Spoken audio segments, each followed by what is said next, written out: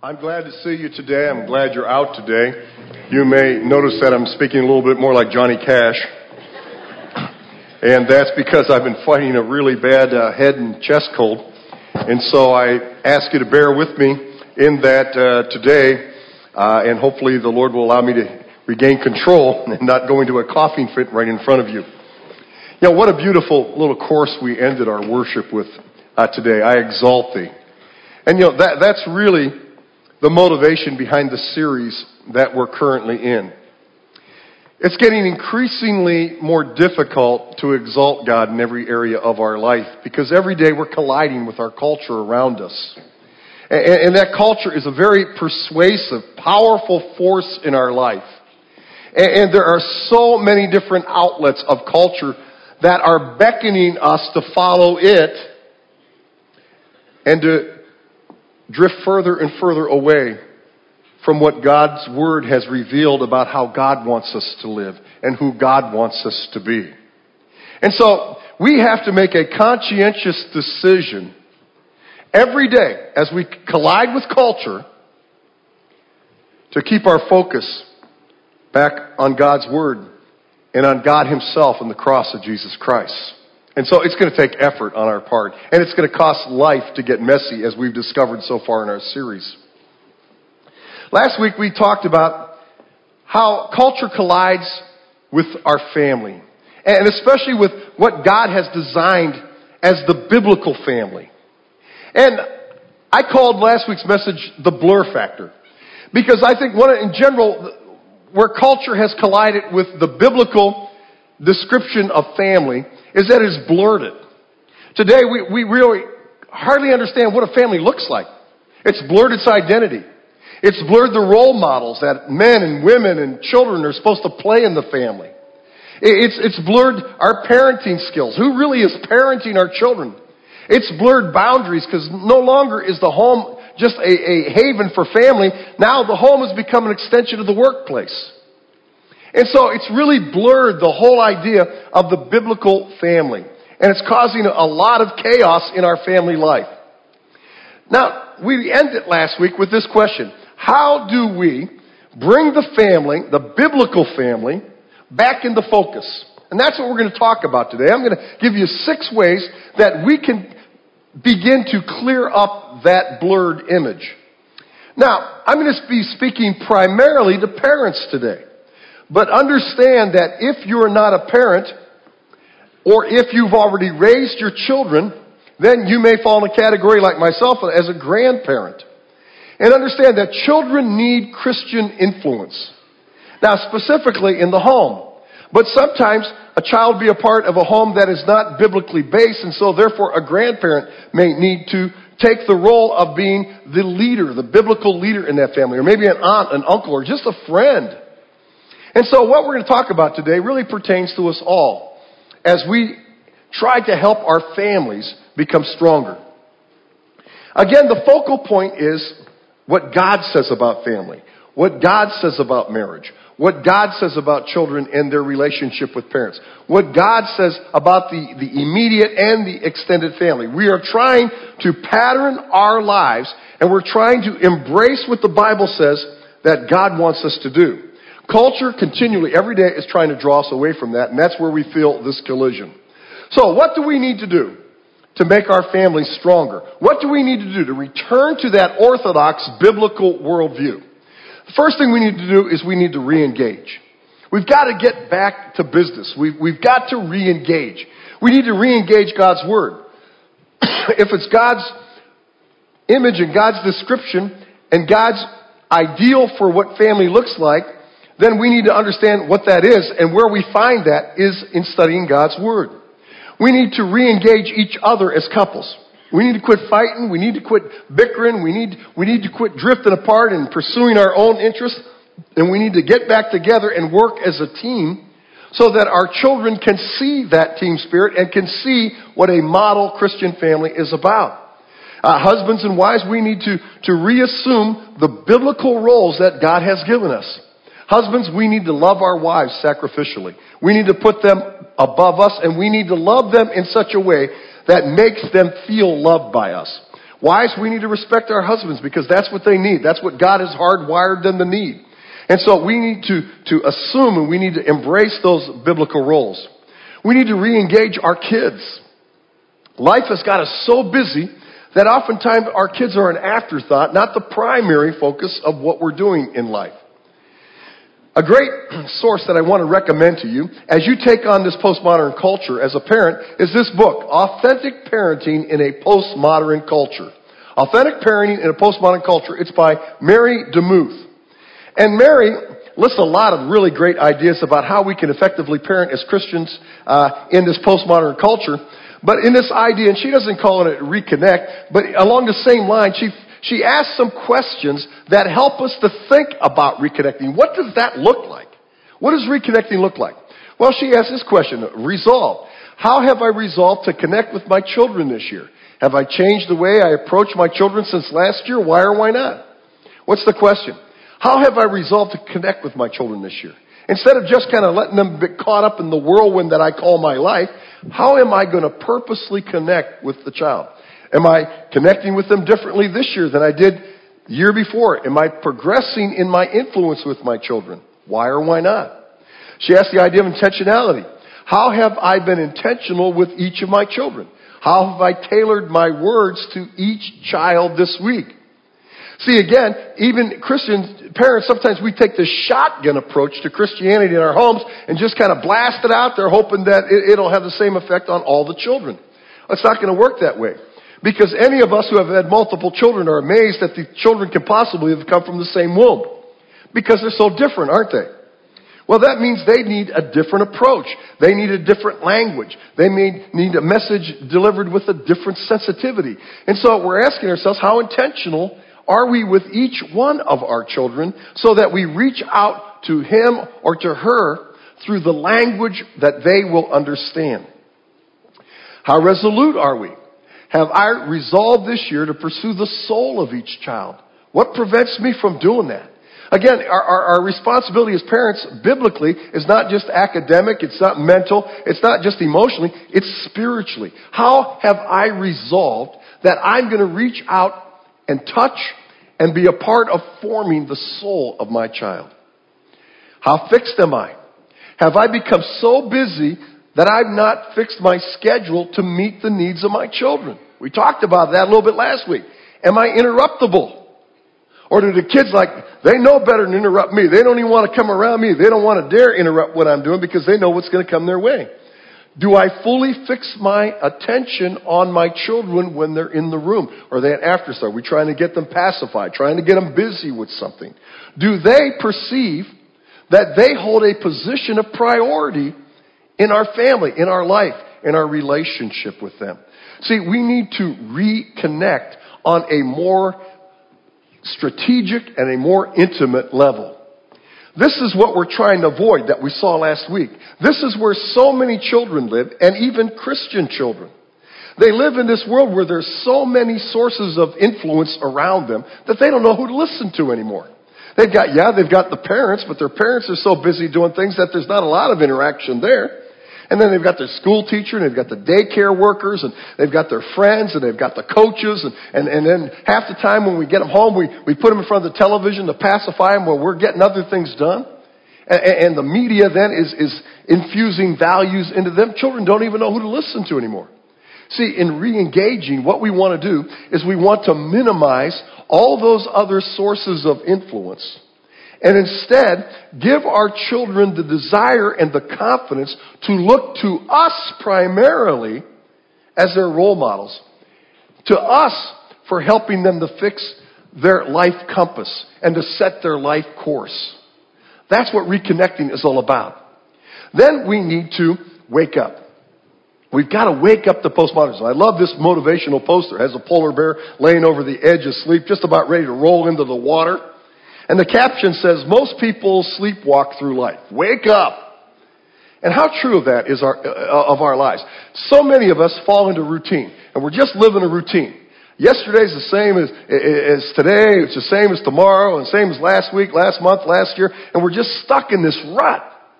And basically, we're sleepwalking through life. We're not making any intentional plans. We're not living life with any intentional person or purpose. We're just reacting to life.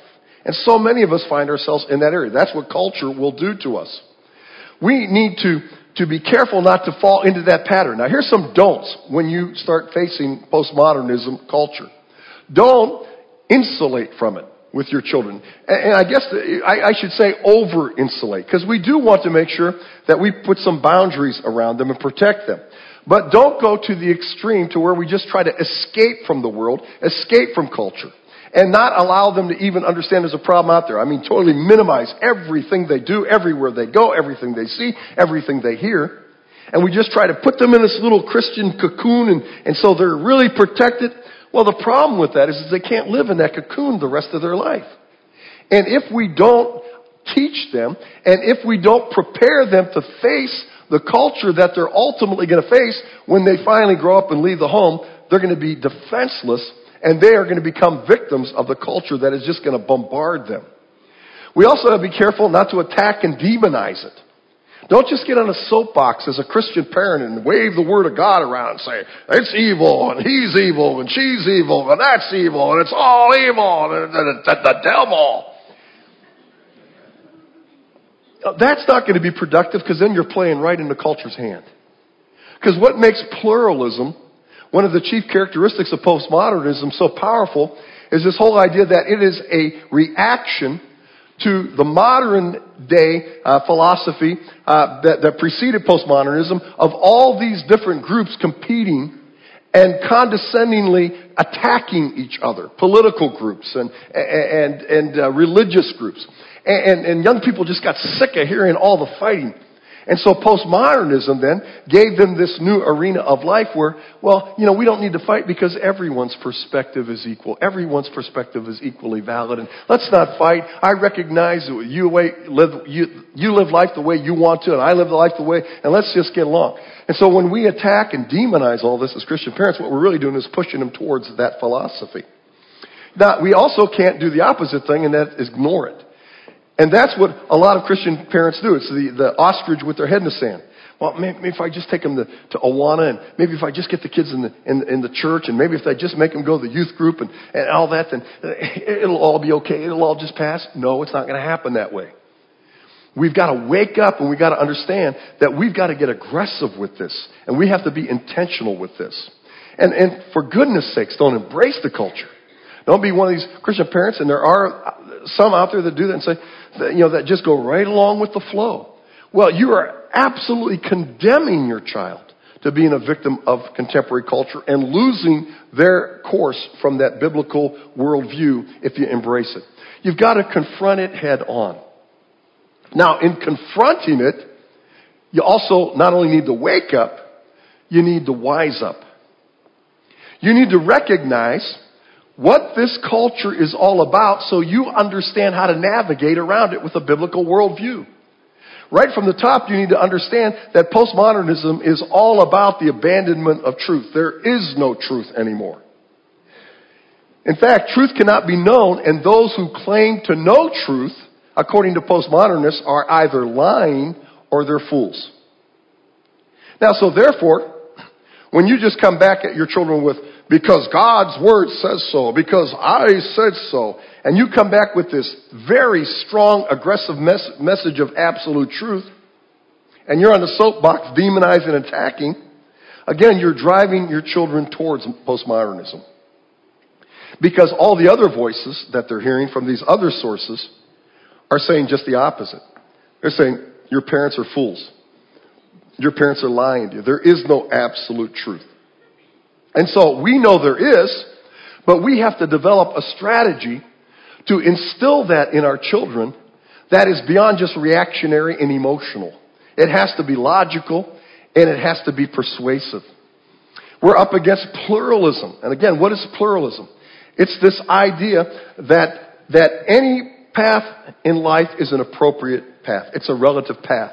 Lady Gaga put out a hit, and I'm not a Lady Gaga fan by any stretch of the imagination, but a song that says everyone is on the right track. And that's basically postmodernism. No, it doesn't matter what track you're on. Everyone is on the right track. We're all on the right track. Let's just all celebrate each other's track. Now, we know that can't be true because the Bible says there's a way that seems right to a man, but in the end it leads to what? Death. It's not true. Now, that is reinforced by uncompromising tolerance. Tolerance is not just the idea that, okay, I tolerate the fact that you have a different opinion than I do. No. Tolerance goes far beyond that, as we've already discussed. It says, you must validate my position. I must validate your position. They're equally valid. They're equally true. They're equally valuable in living out life. Now, that's really dangerous, isn't it? Because it's not true. But here's the idea behind it. Here's what makes it so powerful, is that they've switched the whole language of culture around to this. That if I don't absolutely value and give credibility to your life values and morality and whatever lifestyle you want to live, what I am actually doing is rejecting you. Now, is that true? No. Absolutely not. I can reject someone's philosophy, someone's value system without rejecting that person. But pluralism and tolerance has created this culture where they're synonymous. And so if you challenge somebody's belief system, you are rejecting them. And in this culture today, one of the chief values that everyone is looking for and pursuing is mutual acceptance. So when you're challenging your child to question and to challenge another person's belief system, in their mind, you're telling them to reject that person. So you've got to know that that's what they're thinking and that's what they're being taught. So you know how to counter that thought with, no, we're not rejecting the person. We're challenging the thought. We're challenging the lifestyle. We'll love and we'll embrace the person. You got to understand that you are under intentional indoctrination. This whole postmodern thing is not something that just has simply evolved out of the mist. This is an intentional strategy to change the minds of the way people think and how we relate to each other, and it definitely impacts our family.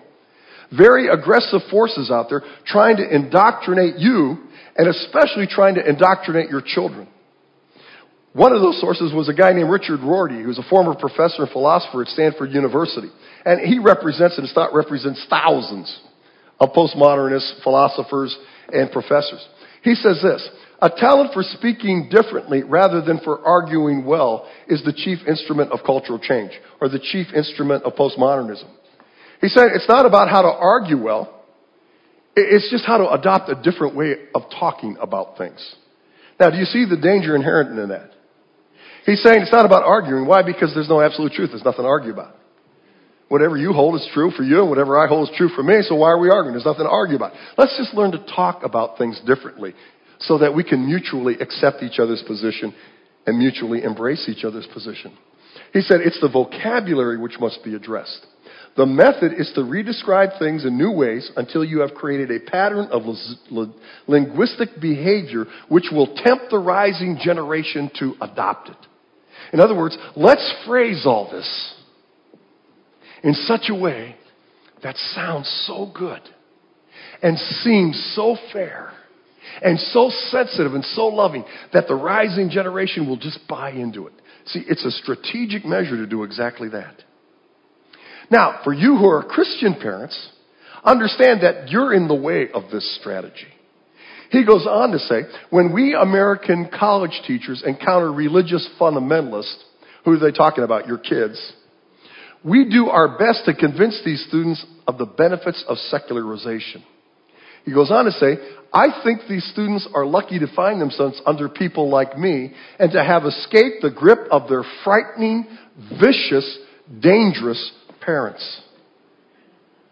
Now, you got to understand that you are up against some very strategic, aggressive, intentional people who want to indoctrinate your children and your grandchildren to an entire new way of thinking about life and about values and about morality and especially about religion. They need to be rescued from you crazies out there.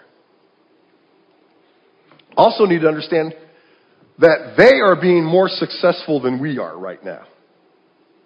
And what we are experiencing is a mass exodus of children reaching their 18th birthday who were raised in Christian churches who are leaving the faith and not continuing to practice it into their 20s. A mass exodus. In fact, a recent Barna poll, and Barna is a group like the Gallup who does all these polls, but Barna kind of focuses on the religious climate of America. And a recent poll revealed that only 20% of teenagers who are very active in the youth group of a church, like Florida Bible Church, only 20% will continue to be active in the faith into their 20s. You know what that means? It means 80% won't. That means that we're losing 80% of our young people to the postmodern worldview. Instead of embracing the biblical worldview, they're voting with their feet. And so we got to know what we're up against here. We got to wake up. We got to wise up. We can't just kind of coast through life thinking this is all going to be okay. Because it's not going to be okay if we don't take some very intentional steps. You also got to get real. You got to get real about your faith if you really want your children and your grandchildren to embrace a biblical worldview of life. Got to get real. This whole kind of thing is do as I say, not as I do, isn't going to work anymore. Because I'll tell you, one of the characteristics of the millennial generation, of Generation Y, that's growing up now and who are becoming young adults and going out into the workforce and graduating from college and all that, is that they can sniff out hypocrisy like a bloodhound. In fact, that is one of the major reasons for the mass exodus that we just talked about. As they've done polls of these 20-somethings who are no longer practicing their faith, one of the reasons that is a consistent trend that they have left the faith is the hypocrisy of their parents and the hypocrisy of their churches. And they don't want anything to do with it. They want authentic, they want sincere, they want genuine. And so they're going to reject anything that they perceive as hypocritical. Dr. Rob Renaud, of Visioning Parenting, says this: comparatively speaking, very few Christian young people today ever see a mother or father open up God's Word, read it, and believe it with all their heart, and then what? Live it out. That's becoming a rarity. Very few of them actually see mom and dad actually at home reading the Bible and then believing it and living it out. He goes on to say this: I have a lot of compassion for young people who say my church was squishy and wishy-washy and hypocritical. Because you ask your congregation, how many of you believe the Bible is the Word of God? Well, everybody's hand goes up. Then you ask, how many of you believe the Bible is completely true? Oh, yes, Pastor, everybody's hand goes up. And then you go on and you say, well, how many of you are willing to submit your thoughts on every subject to what it says? And then some of the hands start coming down, about half. Then it goes on to say, how many of you are willing to do what it says even if you don't want to do it? Now you got about a quarter of the hands up. See, that's what they're seeing. They're seeing a new breed of Christian that says, yeah, I believe in God, but you know what? I'm going to be selective in what I believe about what the Bible teaches. That's what's happening, and that's why we're having this mass exodus. Family Matters blog. If we want our kids to value spiritual wisdom in a pluralistic culture, then we need to get real ourselves. If we want our kids to be generous, compassionate, biblically grounded, joyful, then we must show them all of these things in our own life. If we want our sons and daughters to know and follow Christ, then we must do the same and do it how? Joyfully. See, we need to communicate to them that the Christian life is the greatest life in the world to live. And we don't live it out of obligation. And we don't live it out of compulsion. And we don't live it out of some phony sense of trying to please God, because we've already pleased Him to the point that He sent Jesus Christ to die on the cross for us. See, we've got to live it. We've got to get real. And we've got to go deeper. We've got to go deeper into God's Word. I was driving down the street this week and Stella called me and she says, you got to turn the radio on and listen to Family Life Today. And they were interviewing a couple young Christian psychologists and Christian pastors and that. And one of them was a guy named Dr. Jeremy Lellick, who is the founder of the Association of Biblical Counselors. and talking about this same line of trying to prepare our children to embrace a biblical worldview. He says this: parents must be willing to engage their children with deeper truths of the Bible. 50 years ago, when modernism prevailed, children were being raised in a society that at least acknowledged the reality of objective truth. During this time, simple Bible stories served as a powerful tool to provide a biblical foundation for living. In other words, he says, in the day most of us were brought up, those of us who are like baby boomers and Generation X and even traditional generation, we were raised in an era where at least society and culture recognized that there was some standard of truth. Now, they may have had different ways of identifying what that standard was, and they always certainly would not embrace the fact that it was God. But we all recognize that, yes, truth is knowable. Yes, there is a standard for truth. And so in those days, simple Bible stories, Noah in the ark and the creation story and David and Goliath and all these little biblical stories. Remember, we used to go to Sunday school, those who were raised in church, and they had flannel graph, and we'd go up and get to put the thing up, and it was so exciting. And we would take these biblical stories, and we would readily accept the values that came with them. That doesn't work anymore. He goes on to say, conversely, in the postmodern era, beginning and ending with Bible stories is not enough. Children need to be engaged with Scripture at a much deeper level so that a firm foundation and worldview may be established as it relates to the tenets of the Christian faith. In other words, he's saying this. He's saying, Mom, Dad, Grandma, Grandpa, Aunt, Uncle, friend of children, you got to go a whole lot deeper into God's Word if you really are serious about helping the children in your life embrace, understand, and want to live a biblical worldview. Otherwise, trust me, they're going to get sucked right along with the flow of culture.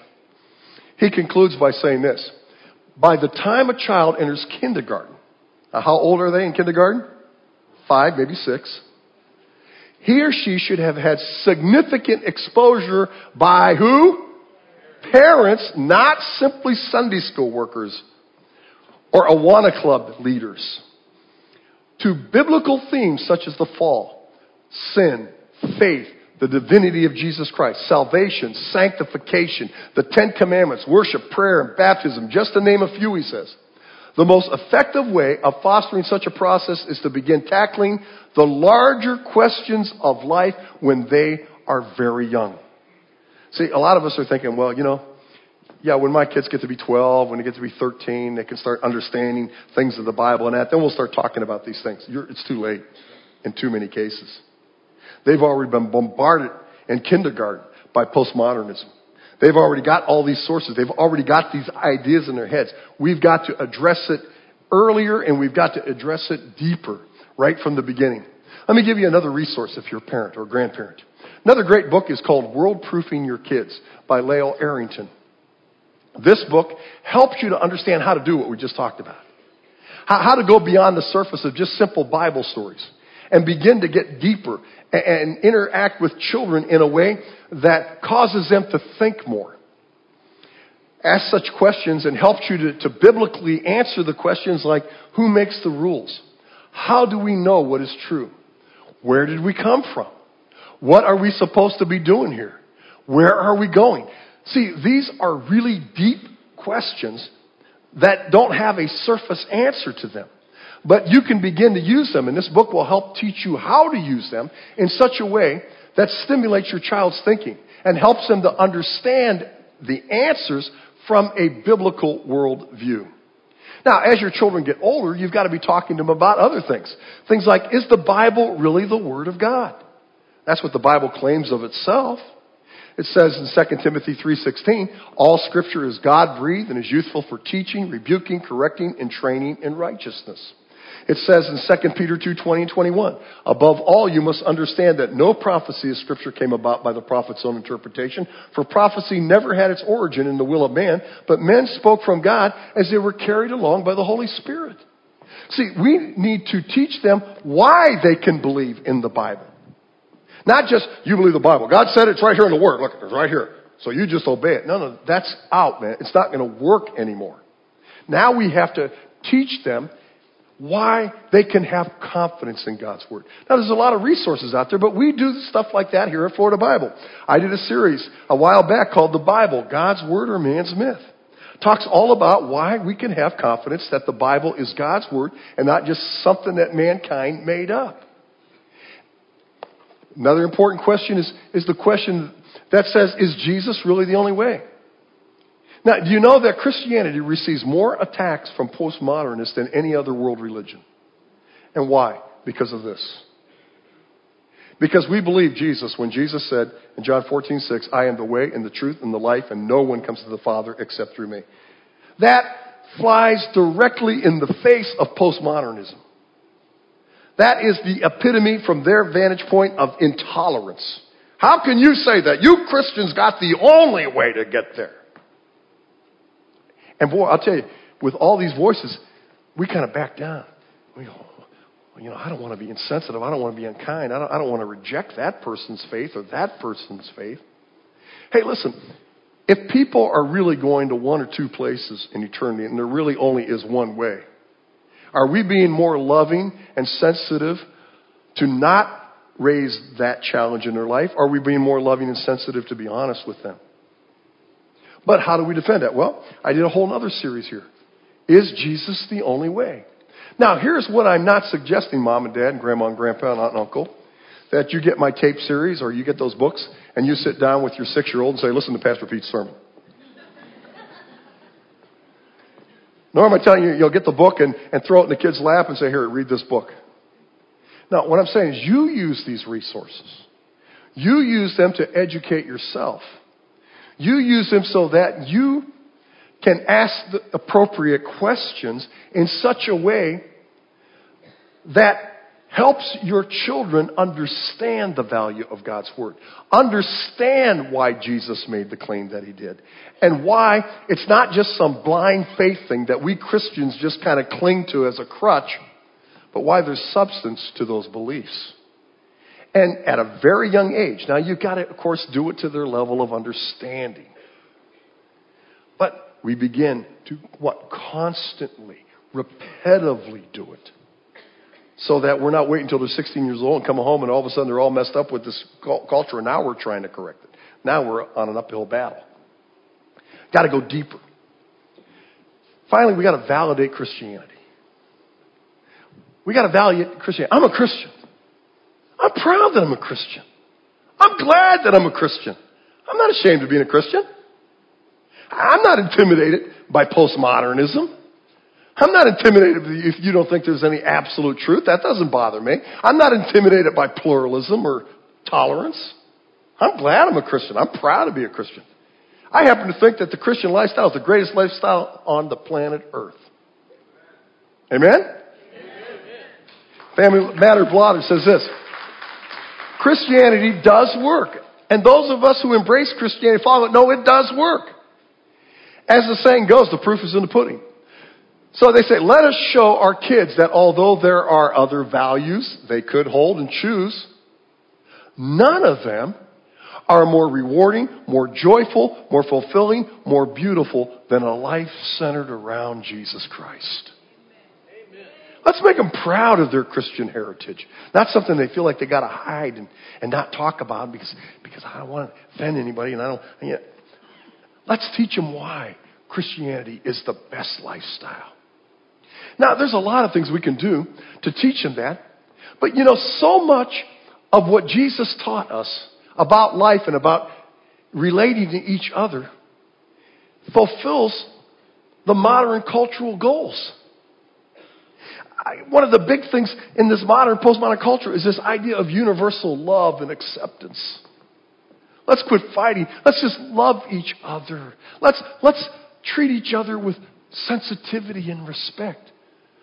Jesus taught us that 2,000 years ago. That's nothing new. That's what Christianity, that's the foundation of Christianity, of our lifestyle. After trusting Christ as our Savior, that's the foundation of our faith. But Jesus said in John 13:34-35, a new command I give you, love one another. And the other command was love the Lord your God with all your heart, with all your soul, with all your mind, all your strength. Then he says, and another one I give you, and that's love one another. As I have loved you, so you must love one another. Look what he says. By this, all men will know that you're my disciples, by your love for one another. See, that's one of the reasons people ought to love Christianity, is because we are very loving. We are very accepting, because that's the tenet of our faith. And that's the second commandment that we're supposed to embrace as Christians. The idea of women's rights. It's big in the culture. We've talked about the feminist movement and the impact that it's had in culture and where a lot of the collusion comes from. But you know what? If you really examine Christianity, you will discover that the Christian faith has been the biggest friend of women's rights of any other force on planet Earth in history. In fact, up until Christianity said things like Colossians 3:19, husbands, love your wives and do not be harsh with them. Many world religions and philosophical opinions of life, and there are many contemporary that still exist today, openly acknowledge that husbands have the right to beat their wives if they're acting in a way that is disobedient to their husbands. There's still faiths today that will teach you have the right to beat your wife. Christianity is the one that came out and says, no. Husbands, you don't do that. Husbands, you love your wives. And you don't treat them harshly. Your response to them is sacrificial love. This whole idea of elevating women in society.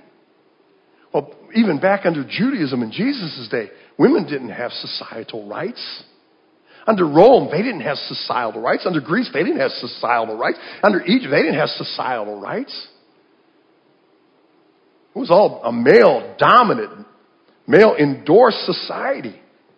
Women, even in worship in Judaism, they weren't allowed to sit like this in a congregation today. Women had to be up in a balcony where there was lattice work around. They weren't allowed to sit in the main assembly. They had to sit off to the sides, out in the courts or up in the balcony. The worship was for the men. See, it was Christianity said, no, that's not true anymore. Acts 2:18, even on my servants, both men and women, I will pour out my spirit in those days and they will prophesy. See, God says, no, you don't understand. I value men and I value women equally. Another aspect of modern culture is this almost hyper interest and care in the misfortune, the homeless and the starving around the world and the uneducated. That is why that kind of movement is just growing by leaps and bounds today. But again, nothing new to Christians. That's what we've been instructed to do from the beginning. In fact, Jesus said in Matthew 25:37-40, then the righteous will answer him, Lord, when did we see you hungry and feed you, or thirsty and give you something to drink? When did we see you as a stranger and invite you in, or needing clothes and clothe you? When did we see you sick or in prison and go visit you? See, they're responding to a challenge on the day of judgment, on the day of rewards. And God, Jesus Christ, is rewarding them. And he says, I'm going to reward you because when I was hungry, you fed me. When I was naked, you clothed me. When I was in prison, you came and visited me. And now the righteous said, no, whoa. When did we do that? And look what he said. He says, I tell you the truth, whatever you did for one of the least of these of my brothers of mine, you did for me. In other words, what I do for the homeless person, what I do for the person across the seas, to help them have an education, to have clean water. When I go and visit the prisons, when I go to the hospital, when I go to the rest homes, whenever I reach out and I touch somebody else's life with an act and a hand of compassion, Jesus said, you've done that for me. See, that's what Christianity is all about. Now, the fact that we don't always do that doesn't mean that that's not what we are challenged to do. The whole idea of inclusiveness is so huge to the young generation and in the young culture. This idea of equality. In fact, if you marginalize any race or you marginalize anyone because of a physical handicap or anything like that, they will side against you in a second. But that's exactly what Christianity has always taught us not to do. Galatians 3:28, there is neither Jew nor Greek, slave nor free, male nor female, for you are all one in Christ Jesus. See, Christianity was on the cutting edge before there was a cutting edge. We were already doing the stuff that society took 2,000 years to find value in. Jesus told us from the beginning. That's what life is about. It's not about satisfying self. It's about reaching out to others. We need to teach our children that with pride, they can declare to their friends and their teachers, I'm a Christian. And being a Christian is cool. Being a Christian is great. Being a Christian means being loving and sensitive, being caring. The Bible in Galatians chapter 5 describes the fruits of the flesh. And then it describes the fruits of the Spirit, which is love and joy and patience and mercy and gentleness and self-control. And it follows the fruits of the Spirit by saying, against these things there's no law. There's no philosophy, there's no culture against loving and being generous and patient and forgiving. Those are all elements that whatever culture out there would readily embrace. And Christianity has been proposing that for 2,000 years now. Every day, culture is colliding with who God has made us to be and who God has called us to be. And Christians, church, we need to accept a call to arms today. If our families are going to survive into future generations, the attack on the Bible, the attack on God, the attack on a biblical worldview, we better reconnect. We better wake up. We better wise up. We better go deeper. We better get involved. Romans 13:12 says, and do this, understanding the present time. And that's what we're talking about, understanding our present time here. The hour has come for you to wake up from your slumber, because our salvation is nearer now than when we first believed. The night is nearly over. The day is almost here. So let us put aside the deeds of darkness and put on the armor of light. Now, what's all that mean? Here's what it means. It means that we need to wake up. And we need not to get swept along with this current of modern philosophy and culture. Why? It says our salvation is nearer now than when it first began. What does that mean? That means Jesus is coming. And he's coming sooner than later. And all this chaos that we experience in life is about to end. Now, I don't know the exact day. I don't know the exact hour. We're going to talk about it the first of the year. The first series of 2012 is going to be 2012. Is this the end? Because that's what everyone's thinking. So is it? But listen, the end is coming. And Paul is encouraging, even then, the church at Rome, wake up, because it's coming fast. And we only have so much time to reach our children, to reach our neighbors, to reach our family, to reach our friends, to reach our coworkers, and we're not going to do it just coasting through life. It's going to get messy, but God called us to live a messy life. Not a comfortable life, because he's going to give us that for all eternity. I'll take that for eternity and get messy for about 70 years. How about you? Huh? I'll take those odds. How about you, Brett? Yeah. I'll take messy for 70 years and eternity for happy and without tears wiped away from my eyes and all that kind of stuff. That's good for me. It's good for you too, isn't it? Time to wake up. Church, it's time for us to stand up. Mom and Dad, it's time for us to assume our biblical role. It's time for us to make a difference in the lives of our children, not as seemingly some kind of religious zealot fanatics, but as people who really understand what we believe and live what we believe and demonstrate to our children what a blessing it is to do it. Let's bow our heads. Lord, help us to do that. I pray for your protection over families today.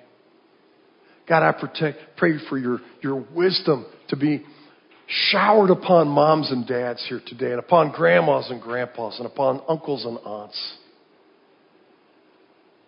God, the culture that we live in is especially hostile towards we who are believers in Jesus Christ. They are especially aggressive against those of us who want to conform our lives to your word, to that orthodox position of steadfastness that expands beyond time and space. And so, Lord, if we choose to follow you, life is going to be messy. But that's okay. Let we who are parents and grandparents, let us take the messiness so that we can help our children and grandchildren to have a life that maybe is a little less messy. Let us lovingly engage them and help them understand why you are the way, the truth, and the life, and why there's no other lifestyle that will ever fulfill us than the lifestyle that you have prescribed to us in your word. Wake us up. Wise us up. Help us to get real. Help us to go deeper. In Jesus' name, amen.